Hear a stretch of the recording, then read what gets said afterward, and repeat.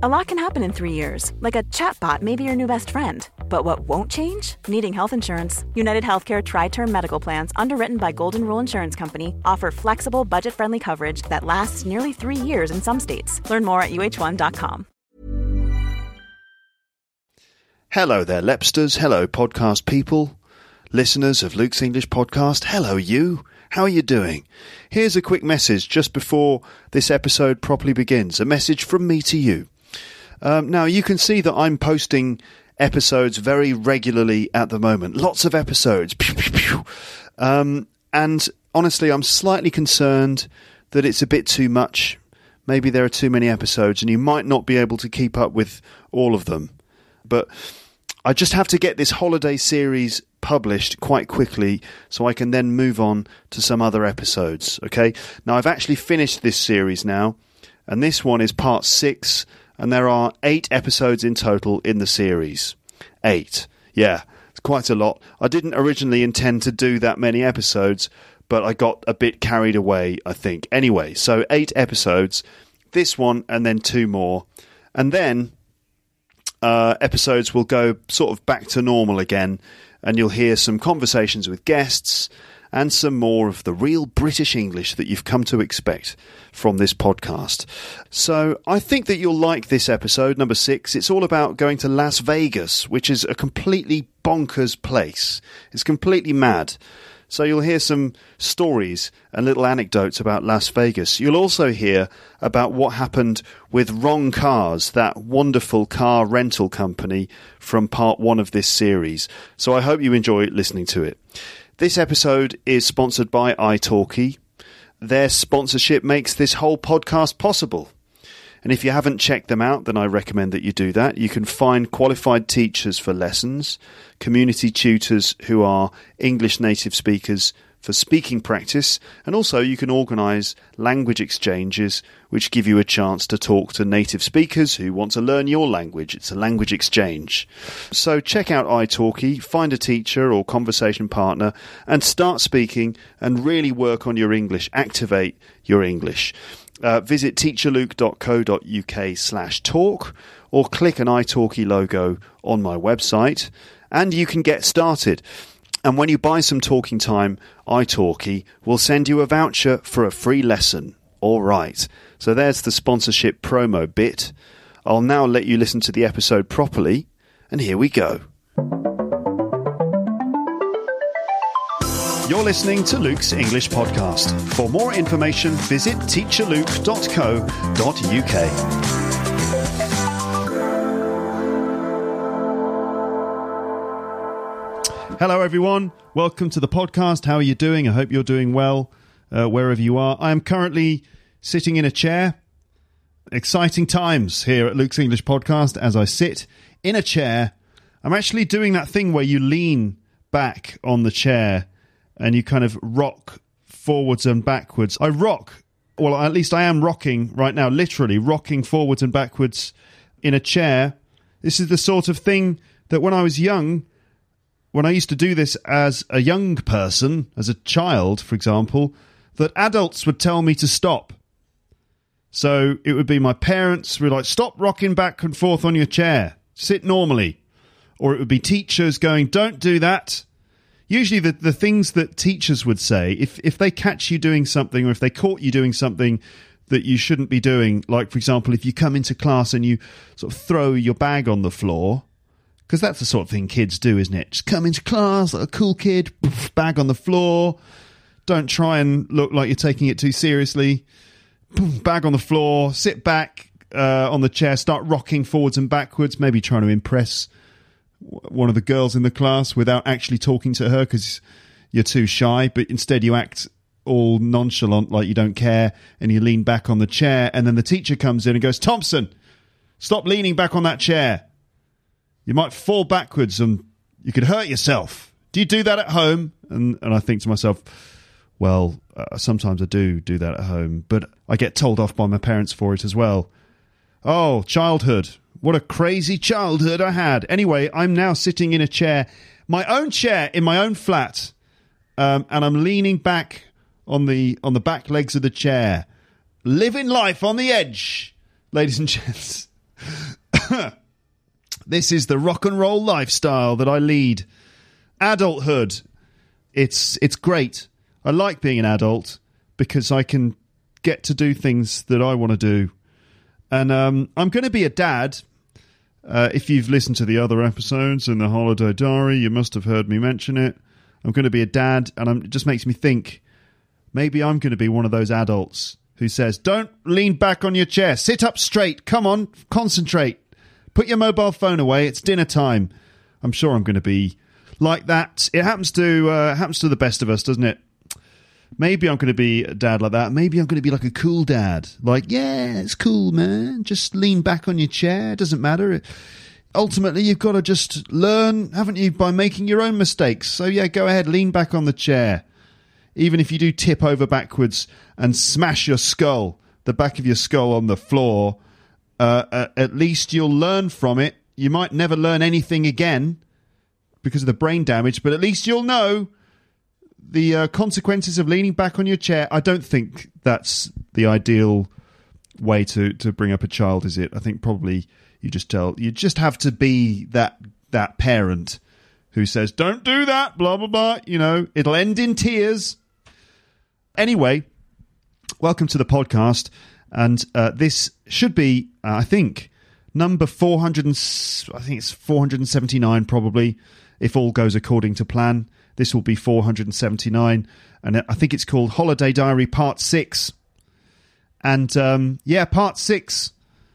It's going on a bit, isn't it, this series? I didn't expect it to be this long. I think I've said this already in previous episodes. I didn't expect this, but it seems that I just have to get all of this stuff off my chest. I've got to get all this stuff out of my system.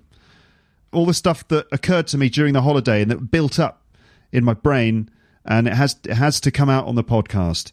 So this one is part 6. Now, the plan was originally that I would finally get round to talking to you about the amazing sort of natural monuments and amazing bits of nature that we saw in the national parks and things, the big rocks and all that stuff. That was the plan. But I think that in this episode, it looks like I'm not even going to get there, because I wanted to talk to you a little bit about Las Vegas, because we stopped in Las Vegas for like an evening and one night, and it was enough, to be honest. You don't need to spend lots of time there unless you're like a mad gambling freak or something. But only like sort of less than a day in Las Vegas. But I think that's all I'm going to be talking about in this episode. What's Las Vegas really like? And how crazy is it? And what about the casinos and the gambling and stuff? And also, I'm going to teach you some phrases that relate to gambling, some idioms from English that come from gambling. Now, not just phrases we use to talk about gambling, because, to be honest, you know, we don't talk about gambling that often. But these are phrases that come from gambling that we use in general English to talk about all sorts of things, okay? So that's going to be included in this as well. So let's carry on. I think in the last episode I talked to you about some things we experienced in Los Angeles. So we're not even most of the way through the holiday. Doesn't matter. So we went to Las Vegas. So that... Okay, sorry. Remember that the itinerary, go to North America despite all of the crazy political stuff, but never mind that. Go to America via Montreal. Spent like a day in Montreal. Loved it, brilliant. But I'm sure it's very cold in the wintertime. But there are worse things in the world, aren't there, than being a bit cold. Anyway, then Los Angeles for just a few days to kind of see the sights and do a bit of trekking in the parks and stuff, and then into places like Arizona, Utah, and Nevada to see some of the natural spectacles there. And on the way there, we stopped off in Las Vegas, because Vegas is sort of like your entry point to that whole area. And it's pretty weird because Las Vegas is like this big city and it's full of casinos and crazy things. It's totally the opposite to what life is like in the national parks and those areas of natural beauty. Yes, so we went to Las Vegas. Why? It was just a stopover on our way to these other places. And also we thought, well, Las Vegas is the kind of place that you'd like to have a look at least once in your life, just to see what all the fuss is about. So we went, at the end of our time in Los Angeles, the plan was to fly to Vegas. It's about a 1 hour flight. We could have driven. It takes about 4 hours. But the plan was to try and reduce the amount of driving on this holiday, as I'll mention in a moment. So we had to take our rental car back to the rental car company. Do you remember the rental car company? I mentioned them in part 1 of this series. Do you remember them? Wrong Cars. That's what I'm calling them. That's the company, Wrong Cars. We weren't very satisfied with their service. So if you remember from part 1, what happened originally when we picked up the car in Los Angeles, just a Nissan hatchback, by the way, nothing fancy this time. So when we picked up the car at the beginning of the trip, at the start of the trip, we had to go and wait in a boiling hot car park, a parking lot. They called it the cell phone lot. We had to go and wait in this boiling hot car park in like Inglewood or somewhere, where I stood waiting on my phone, waiting for ages, trying to get through to someone to tell them that we'd arrived. So can you come and pick us up, please? Standing there on hold with music playing and advertising on the telephone, because there's just advertising on everything in the States. Standing there on hold with my arm going numb, all the blood running out of my arm, waiting to speak to a human, and the sun beating down on both me and my pregnant wife. And after about 40 minutes of standing there in direct sunlight, a guy in a rental car finally came. He just turned up in a rental car. He came. We were expecting a shuttle service. That's what was written in the email, but here's just a dude in a car. And he came and picked us up, and he told us, oh yeah, the shuttle buses are in the garage. They broke down on Tuesday, so they're all in the garage. Okay, so that was what happened at the beginning.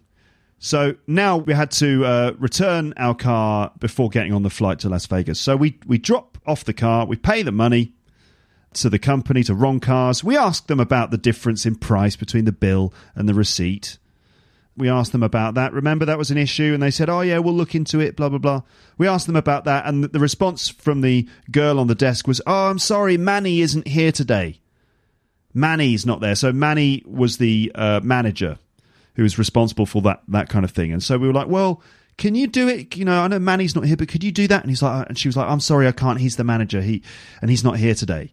That's convenient, isn't it? So they couldn't sort out this discrepancy in the bill. So there was supposed to be a shuttle service back to the airport from the car rental company, right? But it's obvious that this is a crappy little rental car company that's cutting corners and fobbing everyone off with this talk of the shuttle and these excuses like, yeah, sorry, Manny's not here today. I don't care about Manny. Don't tell me that Manny's not here today. Just do it. Do it now. That's not how I did it. That sounds rubbish. Just do it now. I don't even know what you have to do. Just do it now. That's not how I actually did it at the time. Anyway, so they were fobbing us off with all this talk and this thing about the shuttle, this shuttle that's mysteriously always in the garage. Both shuttles mysteriously always in the garage. Again, we're told that the shuttle is in the garage. So we squeeze into another rental car with a German couple this time. So another couple of tourists who just happened to come from Germany. So we all squeeze into the car. My wife in the front, because she's preggers, and I'm squeezed in with the Germans in the back. And the Germans are quite nice, but it's pretty clear that they didn't have the best experience with their car either.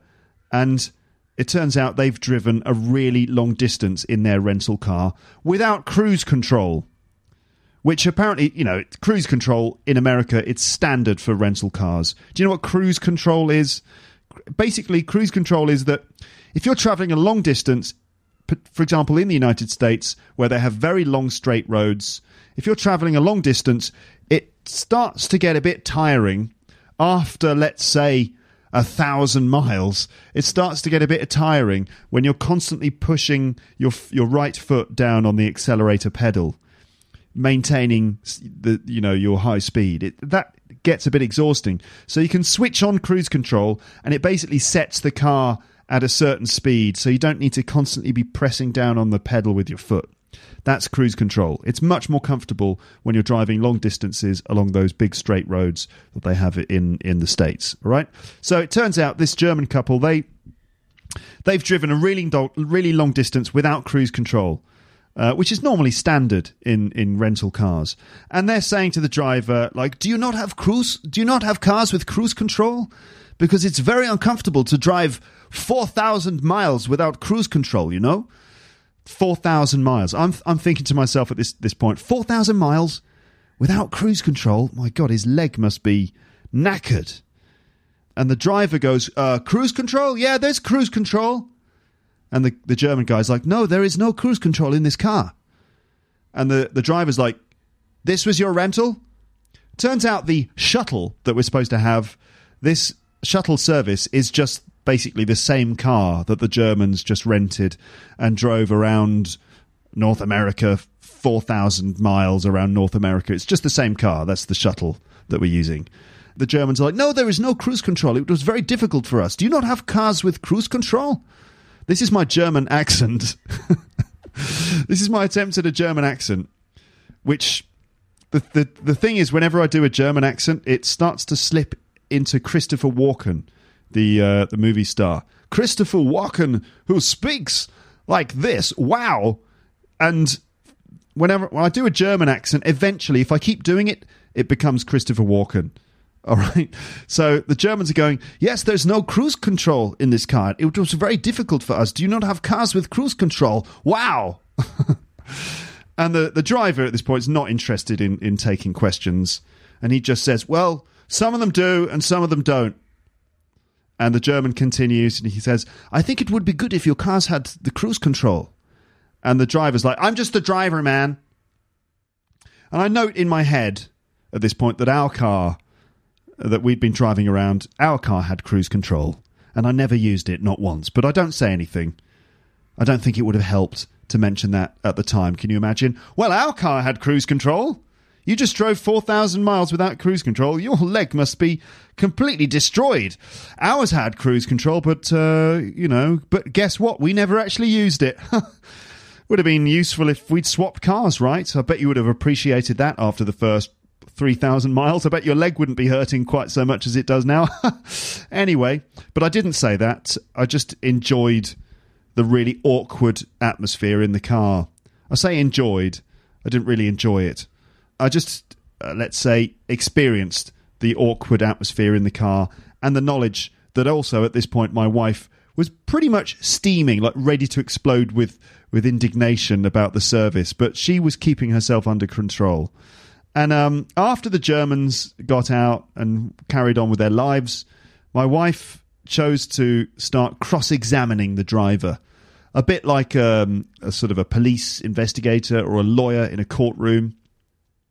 She starts to cross-examine the driver, and she's like going, so, where are the shuttles exactly? And the guy's like, oh, they're in the garage. We had some trouble with them. And she's like, oh, what, both of them? And he goes, yeah, it's just a coincidence. And my wife's like, okay, when exactly did they go into the garage? And he kind of continues his story. Oh, they just went into the garage just on Friday.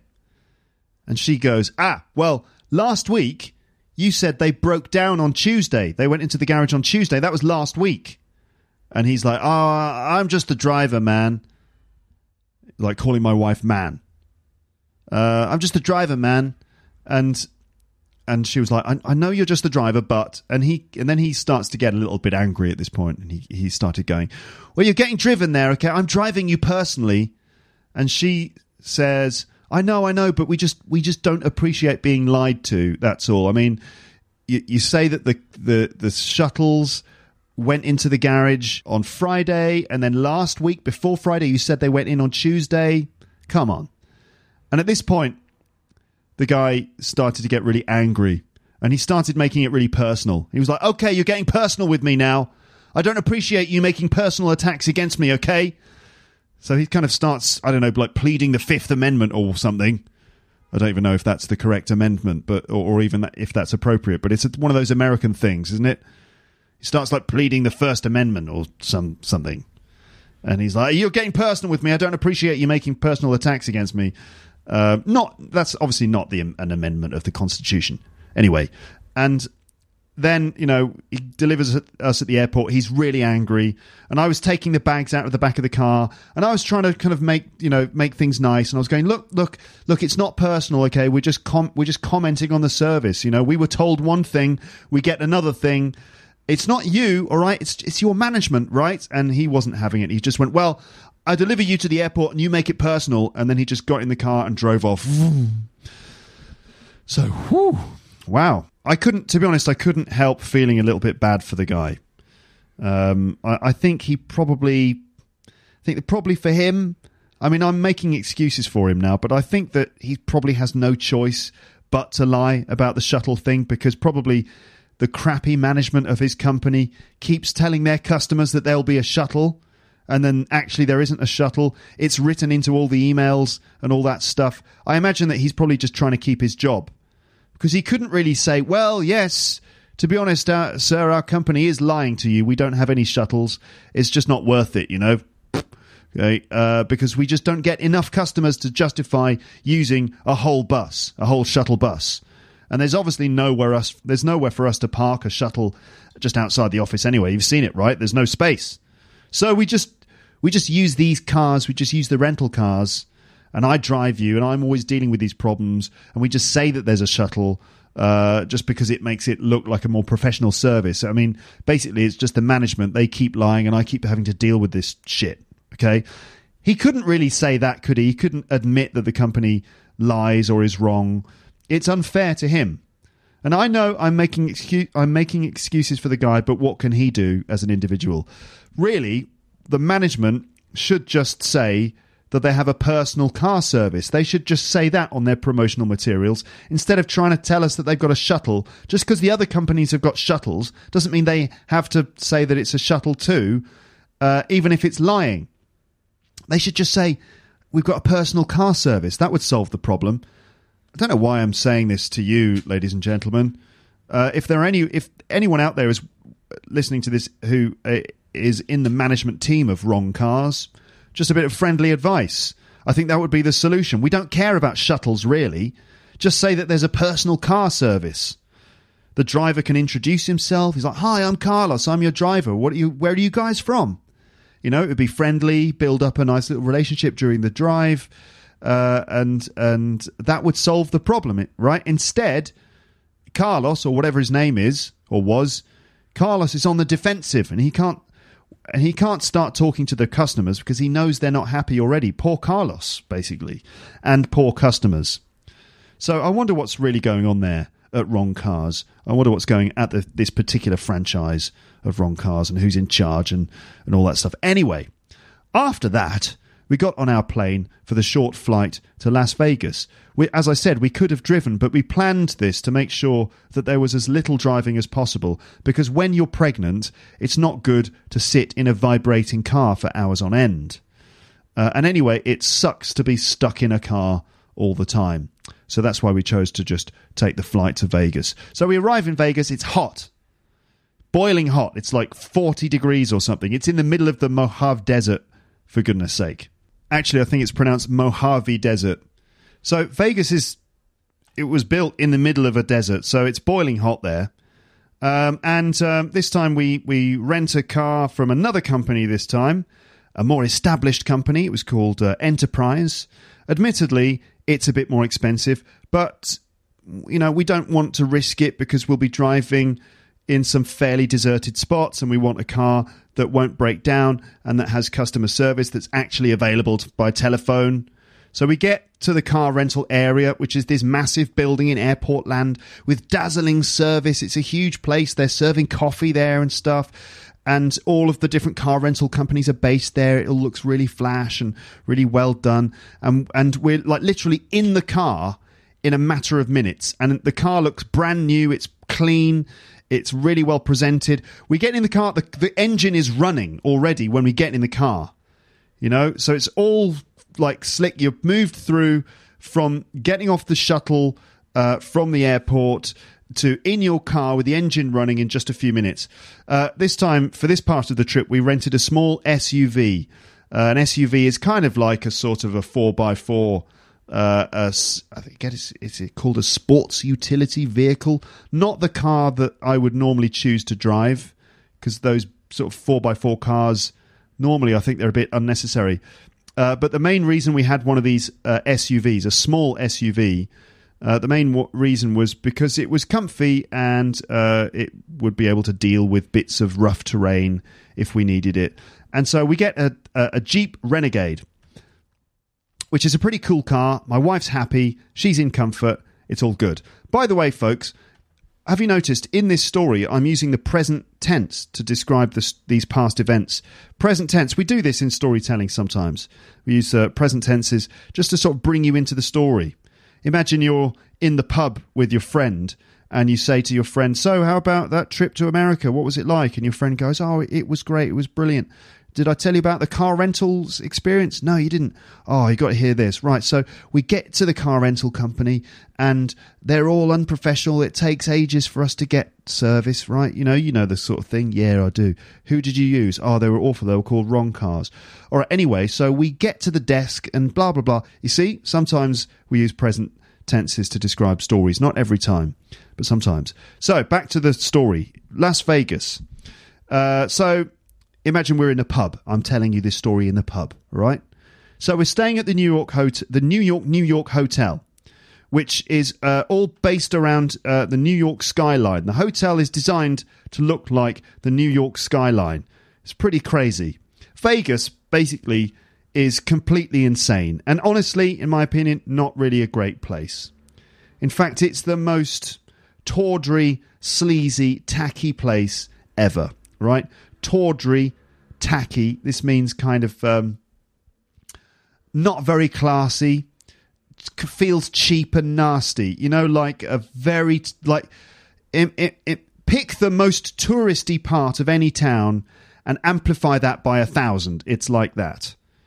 It's all kind of like cheapo gift shops and bright flashing lights and really bad fast food.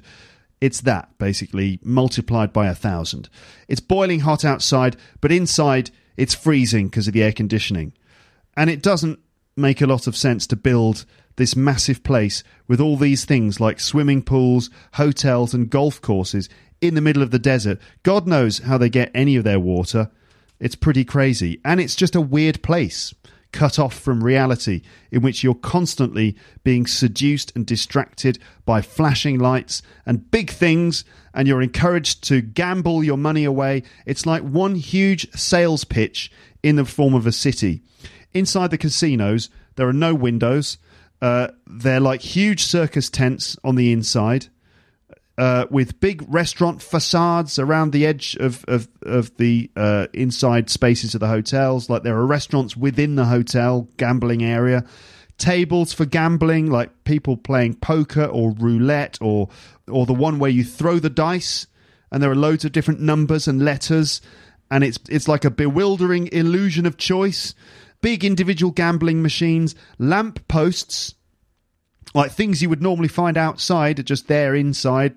Lamp posts and like fake little streets and massive Irish pubs, which is never really a bad thing in itself. An Irish pub is always a kind of a welcome sight. But all of this stuff, and you look up to the sky and it's just the black ceiling of the hotel above you, quite high, and in the background it's probably daylight outside, but you can't see the desert sun. Inside the hotel's gambling area, inside the gambling area, there's just this big black canopy of the ceiling above all of this weird, trashy, fake stuff. It's so weird to come out to the desert and then find yourself in this totally synthetic place, all set against a black backdrop. This is some people's idea of a wonderful place, a vast plastic playground with so many attractions. But there's something sort of unnatural and a bit twisted about it. So, weird things. Weird things. Here's a little list of weird things, in addition to the weird things I've just mentioned. People smoke indoors, and this feels a bit wrong now after sort of 10 years. In the UK, the smoking ban was introduced 10 years ago, and there's a smoking ban in interior spaces in Paris as well. So, it feels a bit weird to be indoors and there's people smoking and stuff. after like 10 years since the smoking ban. It's no big deal, I suppose, but still, I think the reason why smoking isn't banned indoors in Vegas is because they basically prioritize the gambling. So even though it fills the air with harmful smoke, it means that people stay at the tables and they don't go outside to smoke their cigarettes. People continue gambling. There's no distraction from the gambling, you know. There are tourists wandering around, families and stuff, but also you spot these kind of grizzled gamblers like losing all their money. These characters, sort of these slightly desperate-looking characters, sort of locked into their gambling. You see some old people as well who must have travelled for miles to spend their money because they don't really know what else to do with it, so it all goes into the machines. There are also some really, really drunk people that you see sitting at the bar or at night just kind of like staggering around. But also there are families with children just walking around. Even some bars... in these gambling areas, you've got the gambling tables and then there are bars around the edge. And even these bars have like gambling machines built into the bar so that you can continue to lose money or maybe win while you're taking a break from the bigger tables. In one casino where we went to the theatre, there was a girl standing on a table in suspenders, like in her underwear, dancing erotically on the table. So there's like a girl amongst all the gambling. There's like this table dancing going on with this half-naked girl dancing on the table, and they're just like kids wandering around, families walking around, and a girl dancing erotically on the table, not naked, but you know, semi-naked. Weird, right? A bit weird. It's a bit like a strip club, like a strip club in Disneyland. It was like a cross between Disneyland and a lap dancing club. Sort of like an adult Disneyland, but with families wandering around in it. Our hotel had a roller coaster going around it. You know a roller coaster? It's a difficult word to say, roller coaster. A roller coaster is something you would find in a theme park. It's a bit like a crazy train, like an exciting train, I suppose. You know, a roller coaster, you sit in, it's for excitement, it's for the adrenaline rush, the thrill. You find them in theme parks. You sit in a roller coaster and clink like a big sort of brace attaches around your body so that you can't fall out of the thing. So there's this big thing holding you in place, and then kick, it goes up to the top. And then when it gets to the top, it rolls down around and around, like loop the loop, and it goes really fast around these tight corners on the track, and sometimes you go upside down and you spin round and everyone screams and some people throw up. It's amazing. So there was a roller coaster going around our hotel, like around the outside of the hotel.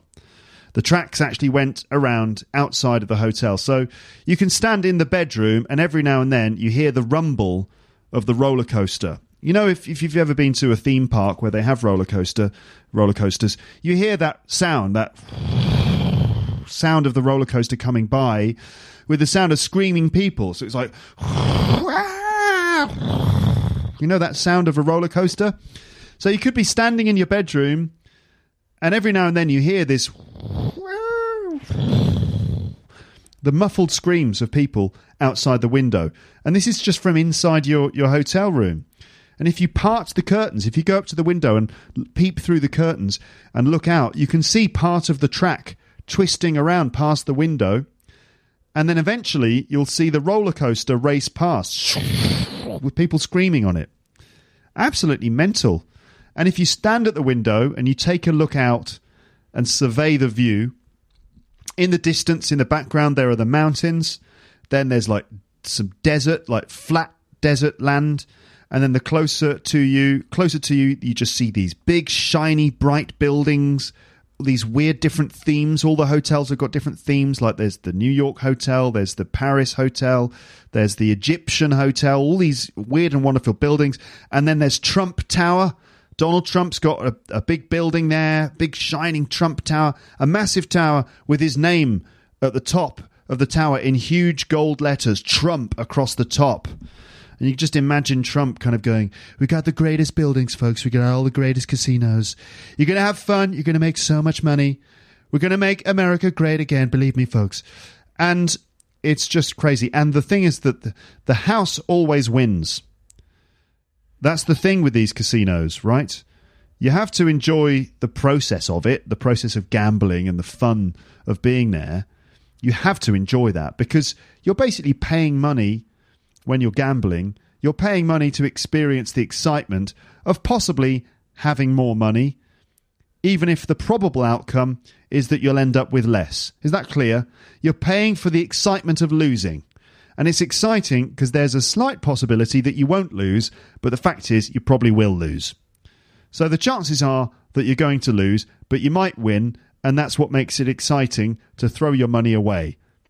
So the house always wins. Sometimes someone wins too, but most of the people in the casino are losing, even though some people win sometimes, and the house is always winning. Fair enough, though. People choose to gamble, and they probably enjoy it. People seem to enjoy it. They choose to go there. That's their choice, but it doesn't appeal to me very much. Beyond just having a go, playing around maybe with some of the machines on a couple of the tables a little bit, and just to see what the fuss is all about. Some of you out there listening to this, some of you might be big gamblers. You might enjoy playing poker or something, or maybe doing a bit of online gambling. I'm sure that some of you out there really enjoy it, and there must be some appeal to it. Feel free to try and convince me, because obviously I'm just going by my own limited experience of the casino. It's maybe a two-dimensional experience that I had, because I haven't really got into doing any gambling, so I haven't really learned how great or how fun it can be. So tell me if you think if you think I'm missing something. You can tell me in the comments section. And also, there are some good things about Las Vegas, okay? I don't mean to just trash the place. There are fun things about it. It's not all completely awful. It is fun for a night or two, depending on what you do. It's a big spectacle. It's, some of the hotels do look pretty impressive. And also, there are some spectacular shows that you can see in theatres, like dance shows, things like Cirque du Soleil or the Blue Man Group kind of, performances, and also magic shows like David Copperfield or Penn and Teller. So they get these famous magicians doing shows there as well. So there's a lot of spectacle and things to see. And we chose there, obviously, just as a stopover, but also to experience it. And we did have a laugh. I suppose you just have to go with it a bit, just go with it, go along with it, and kind of go, wow, look at that. Wow, that's ridiculous. Oh my God, this place is insane. Wow. A lot of the time we were sort of walking around, we couldn't believe our eyes, we were just sort of going, bloody hell, look at that. Look at that, it's massive.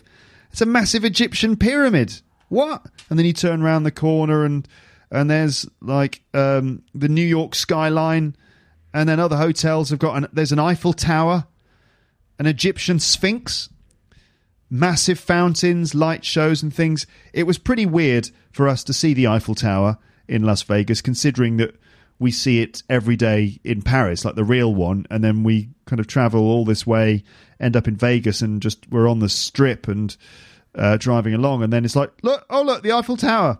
It's just like being back at home, but not. Also, another good thing is that it's actually a very convenient place, in the sense that it's really easy to access the airport. It's not really that big. Things tend to be open 24 hours a day. You can always get something to eat. People are helpful and friendly, like the staff that work in all the places. They all seem to be helpful and friendly. There was a Whole Foods supermarket there. In fact, there are lots of Whole Foods supermarkets in Las Vegas. I don't know if I haven't really talked about Whole Foods very much, but Whole Foods was a sort of a central part of the holiday.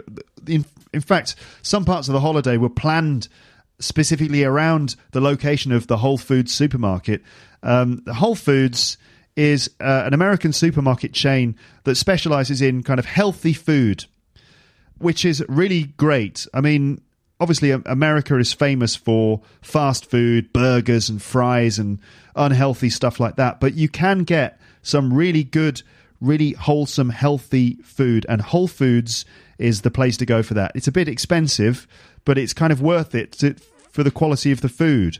And they've got loads of stuff, loads of fresh fruit and vegetables, and lots of they do really good sushi. You can get custom made sandwiches and wraps, and all of the stuff is organic and really good.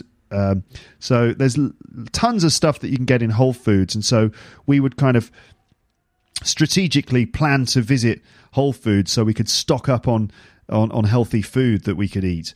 And obviously some of the stuff in Vegas in general is just good fun. So that's that then. So I mentioned Penn and Teller. We actually went to see the Penn and Teller show because I thought, well, we're going to be in Vegas for one evening. What are we going to do? We can't just gamble. Let's go and see a show. So I booked us tickets to see Penn and Teller. In the English-speaking world, I think Penn and Teller are probably the most famous magicians. They might be the best magicians in the English-speaking world. They're really famous magicians. They're famous in the UK because they used to be on TV a lot. They're famous in the United States, also on television a lot, and they've got a very successful Las Vegas magic show, which is in the Penn and Teller Theatre. They've even got their own theatre. It's called the Penn and Teller Theatre. Penn Jillette is one of the guys, and Teller, what's his surname? I don't know what his full name is.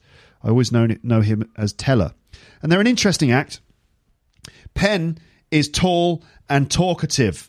He's a motor mouth. He's the one who does all the talking, and he's got all of the kind of the patter. Patter is an expression that we use sort of in entertainment to describe when an entertainer is able to talk to the audience and maybe kind of improvise and make a few jokes. The crowd work. He's able to do all of the crowd work, and he's got all of the entertaining and convincing sort of chat, the patter with the audience. Teller is silent. He's mute. He never, ever speaks on stage. He's completely silent. And that's really interesting because he's kind of got this style like a classic magician from the silent era of movies. He's like Charlie Chaplin or something. He's a great visual comedian. He's got a very expressive face. Also, he's a lot shorter than Penn. So there's this interesting sort of dynamic between the two of them, that Penn Jillette is this tall, very talkative guy, and then Teller is smaller and completely silent. Penn is really good at the kind of verbal trickery, so he tells you these stories and kind of builds the story of the trick, and he works the audience in that way. And Teller is just really talented at doing sleight of hand magic. Sleight of hand is when you do a magic trick using your hands, so it's the dexterity or skill of manipulating cards, for example, doing very, very clever movements with your hands so that you, for example, make a card disappear or make it reappear in another place. It's the ability to distract people's attention. For example, if you're making a card disappear, you have to make people look in another position while you subtly palm the card, like put it in your palm or drop it under the table or put it up. I don't know where the cards go. I don't know where they go. But it's very clever the way he kind of distracts your attention and is able to make things appear and disappear. So the Penn and Teller show was amazing. You can see videos of Penn and Teller doing their magic. I'll put a video on the page for this episode so you can check it out and see what we saw. But that was a really good experience, actually. Actually seeing firsthand the magic tricks of Penn and Teller, and they did some incredible things. Check out the video on the page for the episode. I'm sure you'll enjoy it. Penn and Teller are absolutely fantastic. So in the casino, after the show, we did go in and we decided we'd try out some of the gambling machines. There are loads of different things to do. We didn't play any cards or anything like that. We just decided we would play some of the one-armed bandits. These are those machines, one-armed bandits. Those are the ones that have got like an arm on the side, and you pull the arm and the things spin round, and you have to try and get 3 bits of fruit that line up, and then you get your money. That's the way it's supposed to work. You know the kind of thing. Right. So there's bells or the number 7 that comes up or like cherries or whatever. And so we decided we'd play the fruit machines. That's what we call them in the UK. And it's like $1 to pull the arm and watch some things spinning round. Costs you $1 for a little spinning light show, basically. So we put aside about $50 for fun, okay? Because I think that if you go gambling, the thing you have to do is you choose how much money you're going to spend.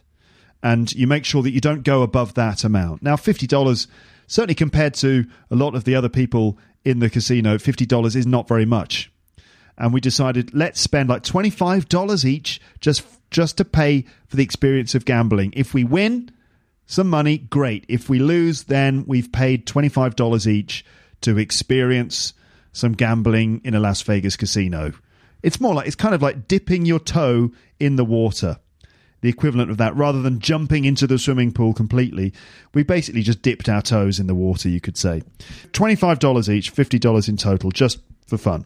So my wife actually enjoys the one-armed bandits, and she's actually very lucky, or she considers herself to be very lucky. I'm a lot more sceptical about it. I don't know if I believe in luck. I believe in the Force, don't I, of course, because I'm a Jedi. Yeah, I don't know. Anyway, I'm a bit more sceptical about the whole thing, but she thinks that she's blessed with luck or something. Actually, she's blessed with Luke, isn't she? Actually, I'm not sure if blessed is the right word. I think married to is probably the better option. Anyway, in England, when we first met each other, we sort of at the beginning of our relationship, we took a trip to Brighton, which is a town on the south coast of England, and we went to the pier. A pier is a wooden walkway that stretches out from the seafront out over the sea, like a wooden walkway that goes above the sea. There are wooden legs that support it, a pier.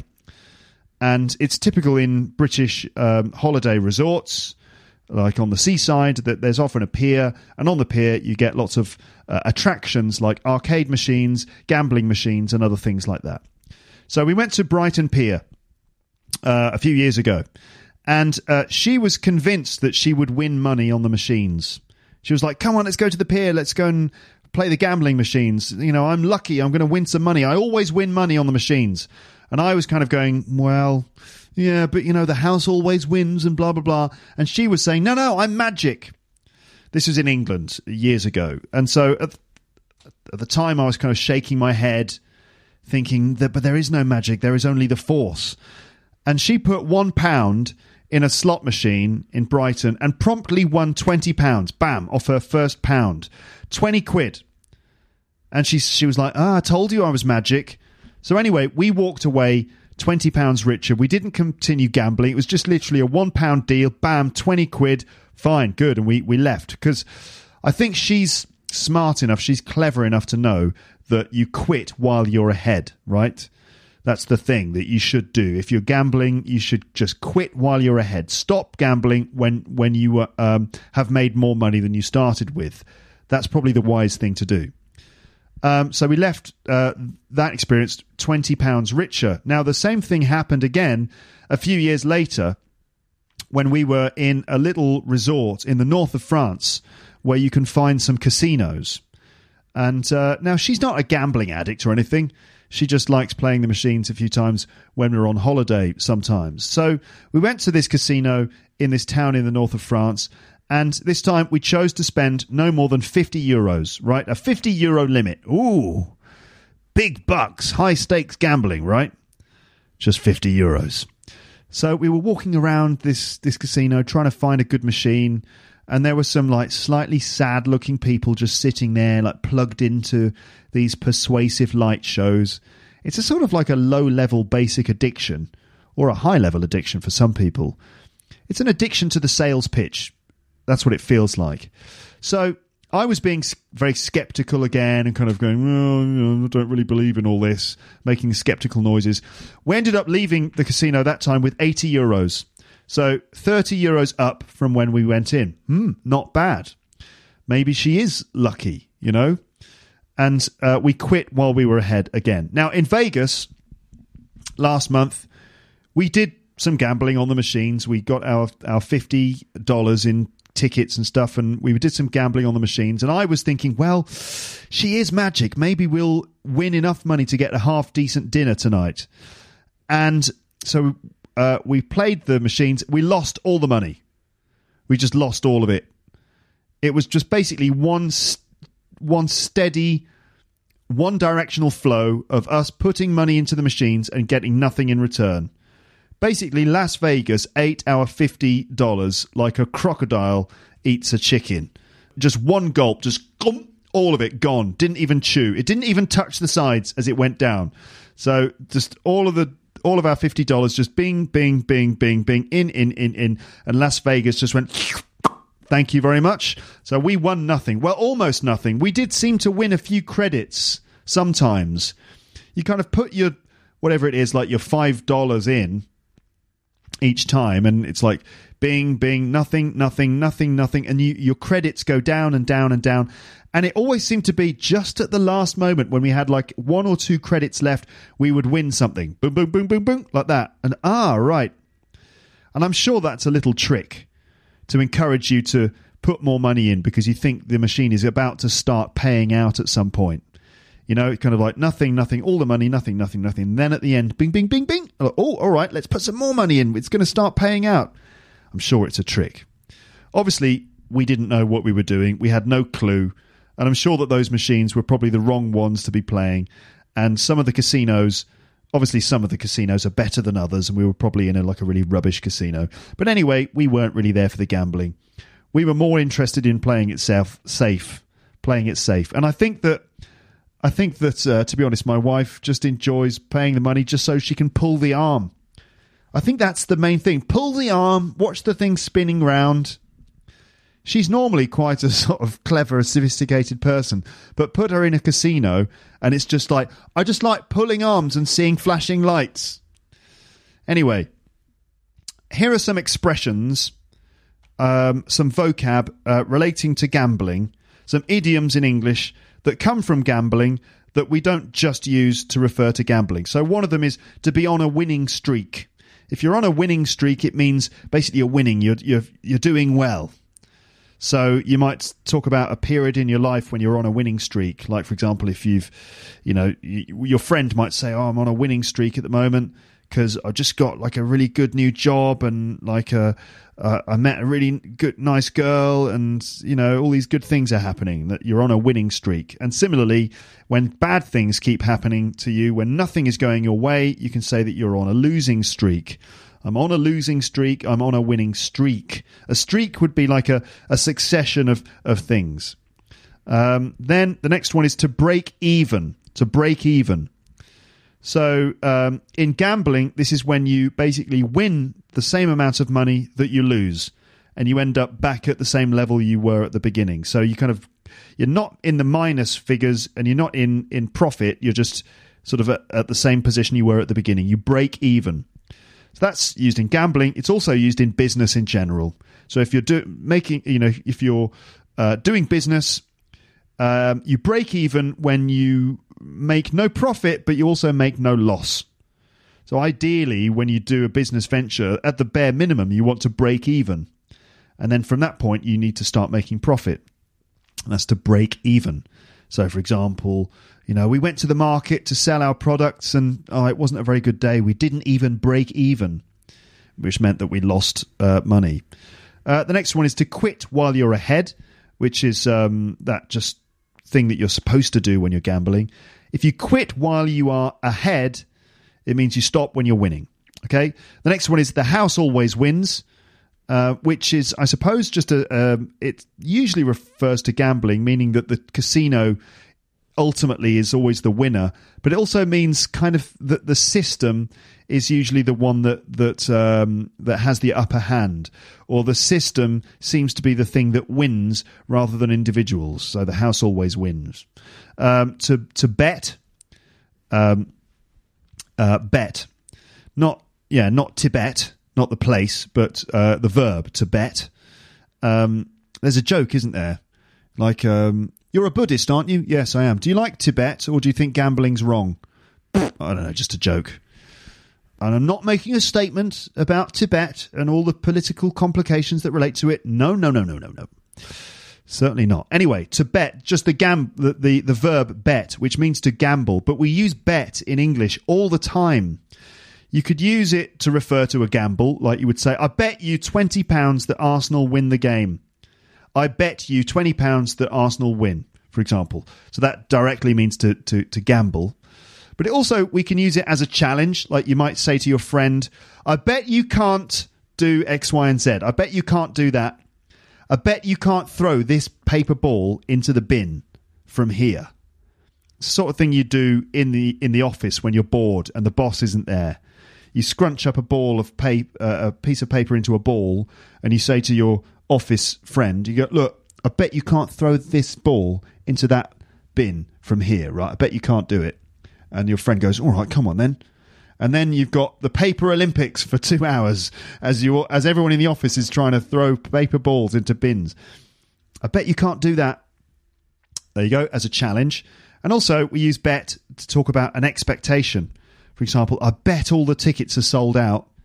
For example, you're trying to buy tickets to see Penn and Teller, and it's at the last minute, and you go, come on, check online, maybe we can get tickets. And you're like going on, oh, I bet all the tickets are sold out. And you get on the website, and then it's like, oh no, there's one left. Quick, get it. Okay, only one. So anyway, I bet they're having a great time. You know, that's what you would say. Some of your friends are at a party, but you have to stay home because there's a baby. And you kind of say to your wife or your partner or whatever, oh, I bet everyone's having a really great time. And your wife goes, oh, don't say that. We're having a great time too, aren't we? We're raising a family. We're tutoring a child in the ways of righteousness, and we're clearing up poo. How could this not be fun? Anyway, I bet everyone's having such a good time. I bet you're really enjoying this, aren't you? For example. Next one is to show your hand. Show your hand. Now, in a game of cards, your hand means all of the cards that you are holding in your hand. And to show your hand in a card game means to actually reveal all the cards you've got. So to put the cards on the table. But also, it could be used just to mean to reveal your position, to show your hand. So in for example, in negotiation, you don't want to show your hand until the last minute, or maybe something like, the Prime Minister, Theresa May, is reluctant to show her hand in the Brexit negotiations, which means she doesn't want to give away her position or something like that. To show your hand, to reveal your position. Next one is a poker face, which I imagine many of you know. There's a song by, what's her name? Oh, bloody hell, what's her name? Oh, God, come on, Luke. Poker Face, Mama, Poker Face. She's Lady Gaga, of course, Lady Gaga. She wrote a song called Poker Face, didn't she? Here's a joke. How do you piss off Lady Gaga? How do you make Lady Gaga really annoyed? Poker Face. Okay, that's a double meaning because poker, the name of the card game, sounds like the words poke her. Poke meaning like touch someone with your finger, boink, boink, boink, like that. Like the way you would poke someone in the ribs.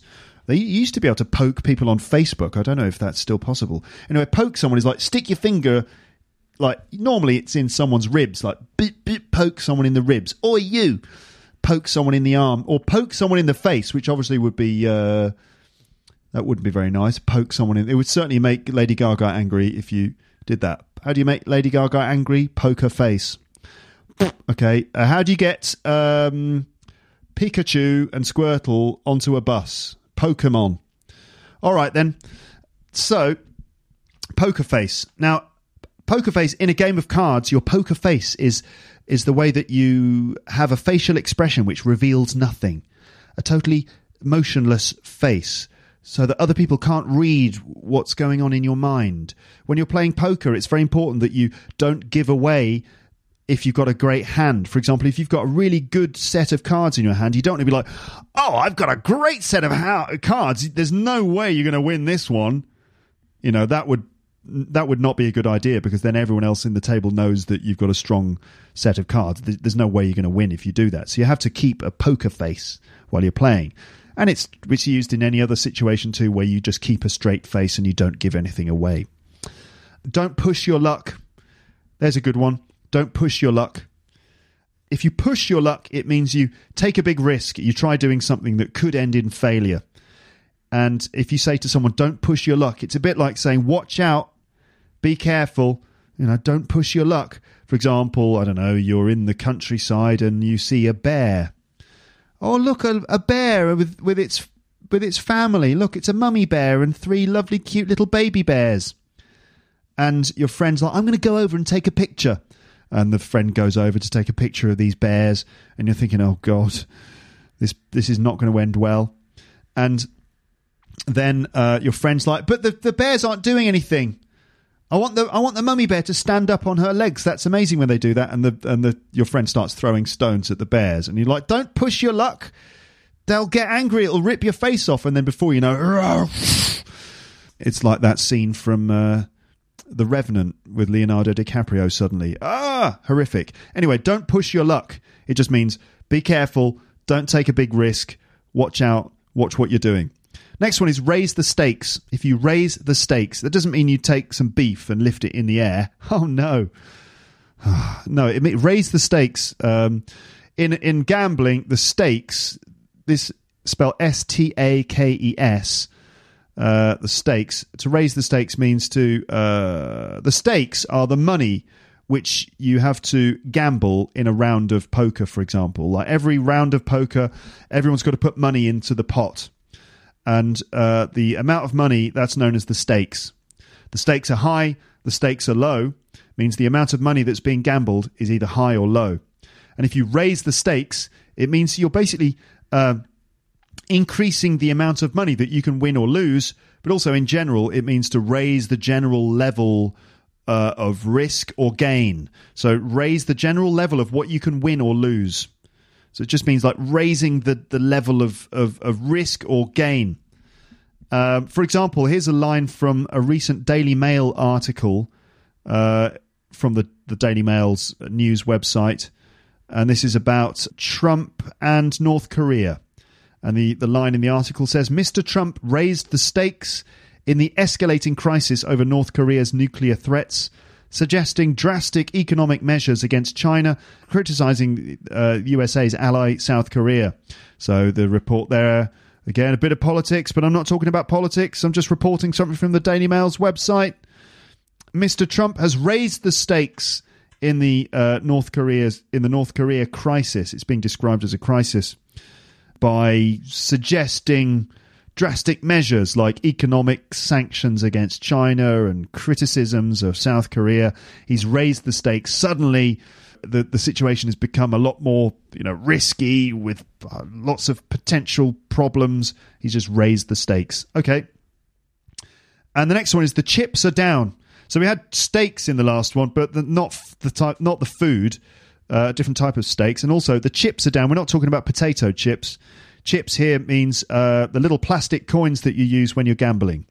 And if you say the chips are down, it means basically you're feeling bad or the situation is bad. So things are bad. You're just in a bad situation. For example, here's an example about cricket. And it would be, when the chips are down for England, Moeen, that's the name of a player, Moeen is often the side's most useful player. When the chips are down for England, Moeen is often the side's most useful player. So the chips are down, meaning it's a bad situation. Okay, there you go. There are a few expressions relating to gambling. Let me just carry on here and finish up by just sort of finishing the story of Las Vegas and kind of giving you my final descriptions about it. I once saw a documentary by Louis Theroux. I've mentioned Louis Theroux a couple of times on the podcast recently. I think in the one about Scientology. Was that the last episode? I think so. I mentioned Louis Theroux's documentary, which is called My Scientology Movie. Louis Theroux is a British documentary maker. He's brilliant. I absolutely love his documentaries because he's kind of like an unassuming guy who manages to go and speak to the subjects of his documentaries. He kind of follows them around and socializes with them. And because he is quite nice and polite, and he's not very threatening, and he basically makes friends with the people he's documenting. They allow him to come into their world, and the film crew follows them around, and it makes it a very revealing, very interesting documentary. Plus, Louis is just sort of a nice guy, and he's quite funny. So check out Louis Theroux documentaries, LouisTheroux. So I saw a really good documentary years ago by Louis Theroux. I think it was on the BBC. And it was about high-stakes gamblers in Vegas. These are people who gamble with lots and lots of money. Some of them lose thousands of dollars, but they keep gambling because they think that they're eventually going to start winning it all back. I've put some videos from the documentary on the page for this episode, and I really, really recommend that you watch those videos because you will find them fascinating, and it will introduce you, unless you already know about him, they'll introduce you to Louis Theroux, and you must watch his documentaries. They're absolutely brilliant. So watching those videos, the phrase that I take away from one of the videos is this. And basically, Louis is with a high-stakes gambler, and they're standing in the biggest hotel suite in the city, looking out of the window at the huge hotels and the skyline. And Louis turns to the gambler and he says, "Vegas, they didn't build these casinos on winners, you know." Meaning that all of these huge buildings were built on all the money that was lost by the people who came to gamble there. And the guy says to him, "Yeah, I know. I think in the lifetime, everyone's a loser. But the thrill of being able to win today, lose next month, win the year after, I think it's the challenge. I think it's the thrill. I think it's the entertainment in this city." Vegas. They didn't build these places on winners, you know. 100%. As I said, I think in a lifetime, everybody's a loser. But the thrill of being able to win today, lose next month, win the year after, I think it's the challenge. I think it's the thrill. I think it's the entertainment in the city. So the whole thing is about the thrill of losing but maybe winning. And it's I think it's quite a seductive thrill as well. For me, the danger of it goes a bit like this.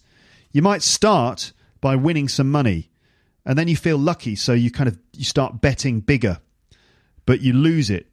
Okay, let's say you start with $50 and you make $100, and then you think, "Wow, I'm brilliant! I'm on a winning streak," and you bet the 100. You might even start betting more money, and then eventually you lose it, and you lose big, and then you're down by like hundreds of dollars when you started by just gambling 50, and then you start digging yourself in deeper and deeper.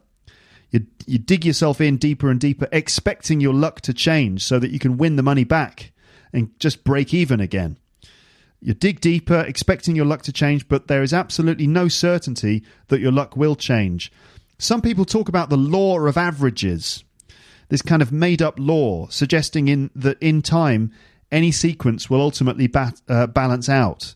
That's this kind of concept of the law of averages, that basically everything will balance out in the end. For example, you might spend a certain amount of time losing, but ultimately this will be balanced out by the number of times that you win. I think it's a fallacy.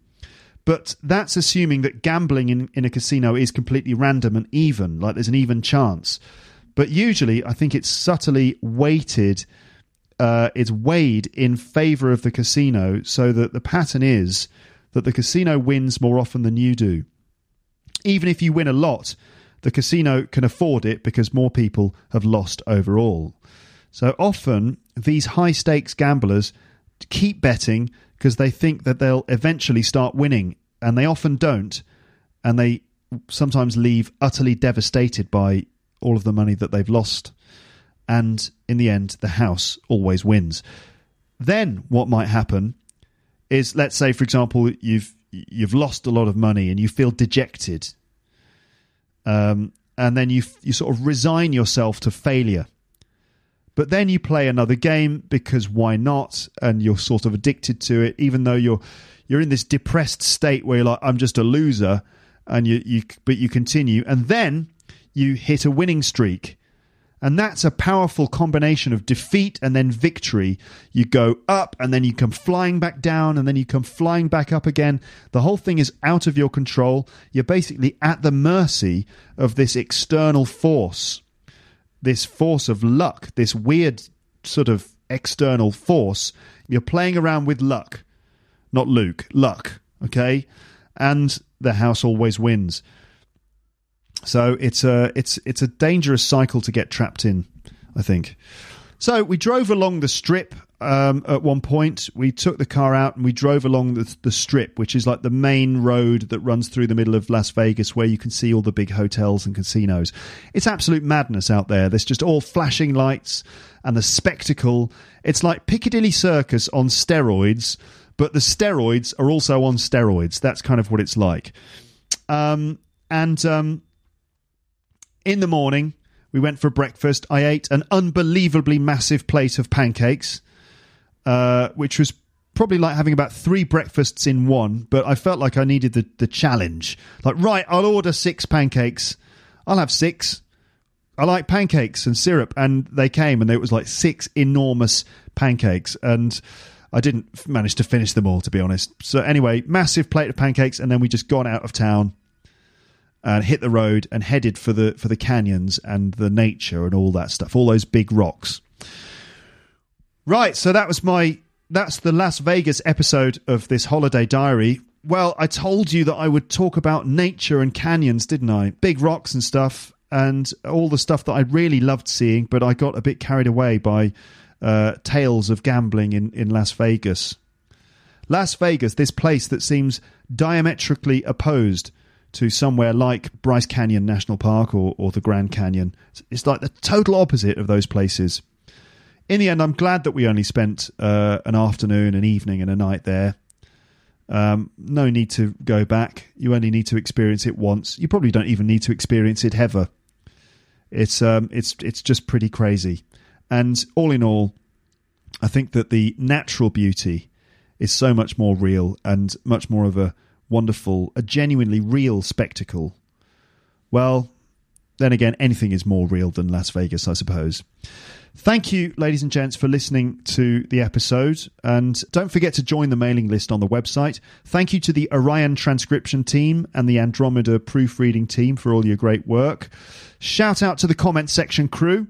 Shout out to the long-term Lepsters, you know who you are. Shout out to the new listeners of the podcast.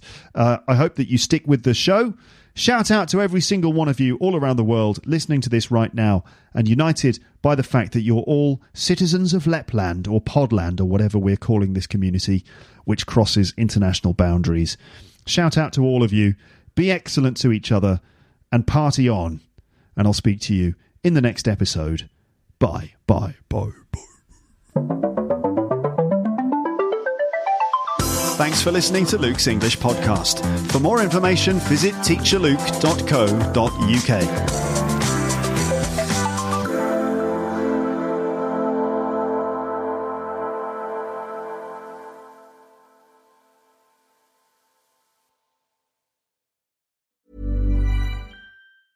A lot can happen in the next 3 years. Like a chatbot may be your new best friend. But what won't change? Needing health insurance. United Healthcare Tri-Term Medical Plans are available for these changing times. Underwritten by Golden Rule Insurance Company, they offer budget-friendly, flexible coverage for people who are in between jobs or missed open enrollment. The plans last nearly 3 years in some states, with access to a nationwide network of doctors and hospitals. So for whatever tomorrow brings, United Healthcare Tri-Term Medical Plans may be for you. Learn more at uh1.com.